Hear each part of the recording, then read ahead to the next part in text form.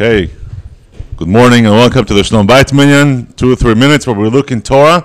This week's parasha is the Chukotai. Next week's parasha, okay? And we try to improve our Shalom Bayit.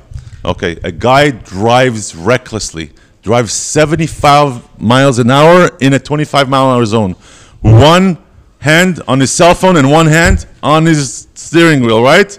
Speeds through speed bumps, zooms through stop signs, right? Disregards completely all traffic laws.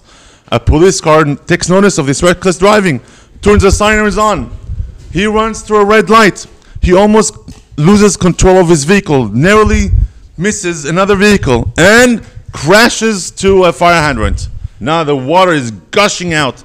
The police siren is blaring, but his music is louder than that. The police officer leaves his car, knocks on the window, and motions him lower the window. The guy finally notices this. He lowers down the volume.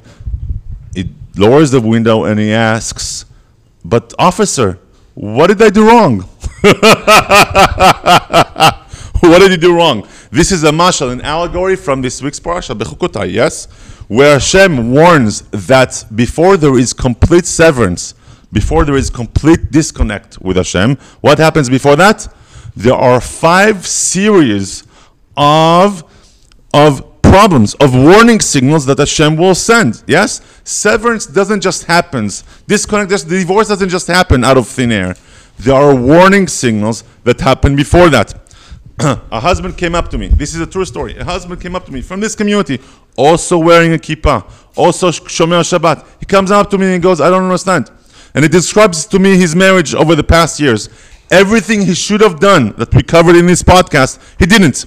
Everything he was not supposed to do, he did. Yes? His wife is already one leg out of the marriage, and he asks me, "But Rabbi, what did I do wrong?" Yes, if your wife's sirens are on day in and day out, then something is wrong. Don't turn up the volume of your music to subdue her warning signals. Pay attention to warning signals for Shalom Bayit. Chazak u'Baruch.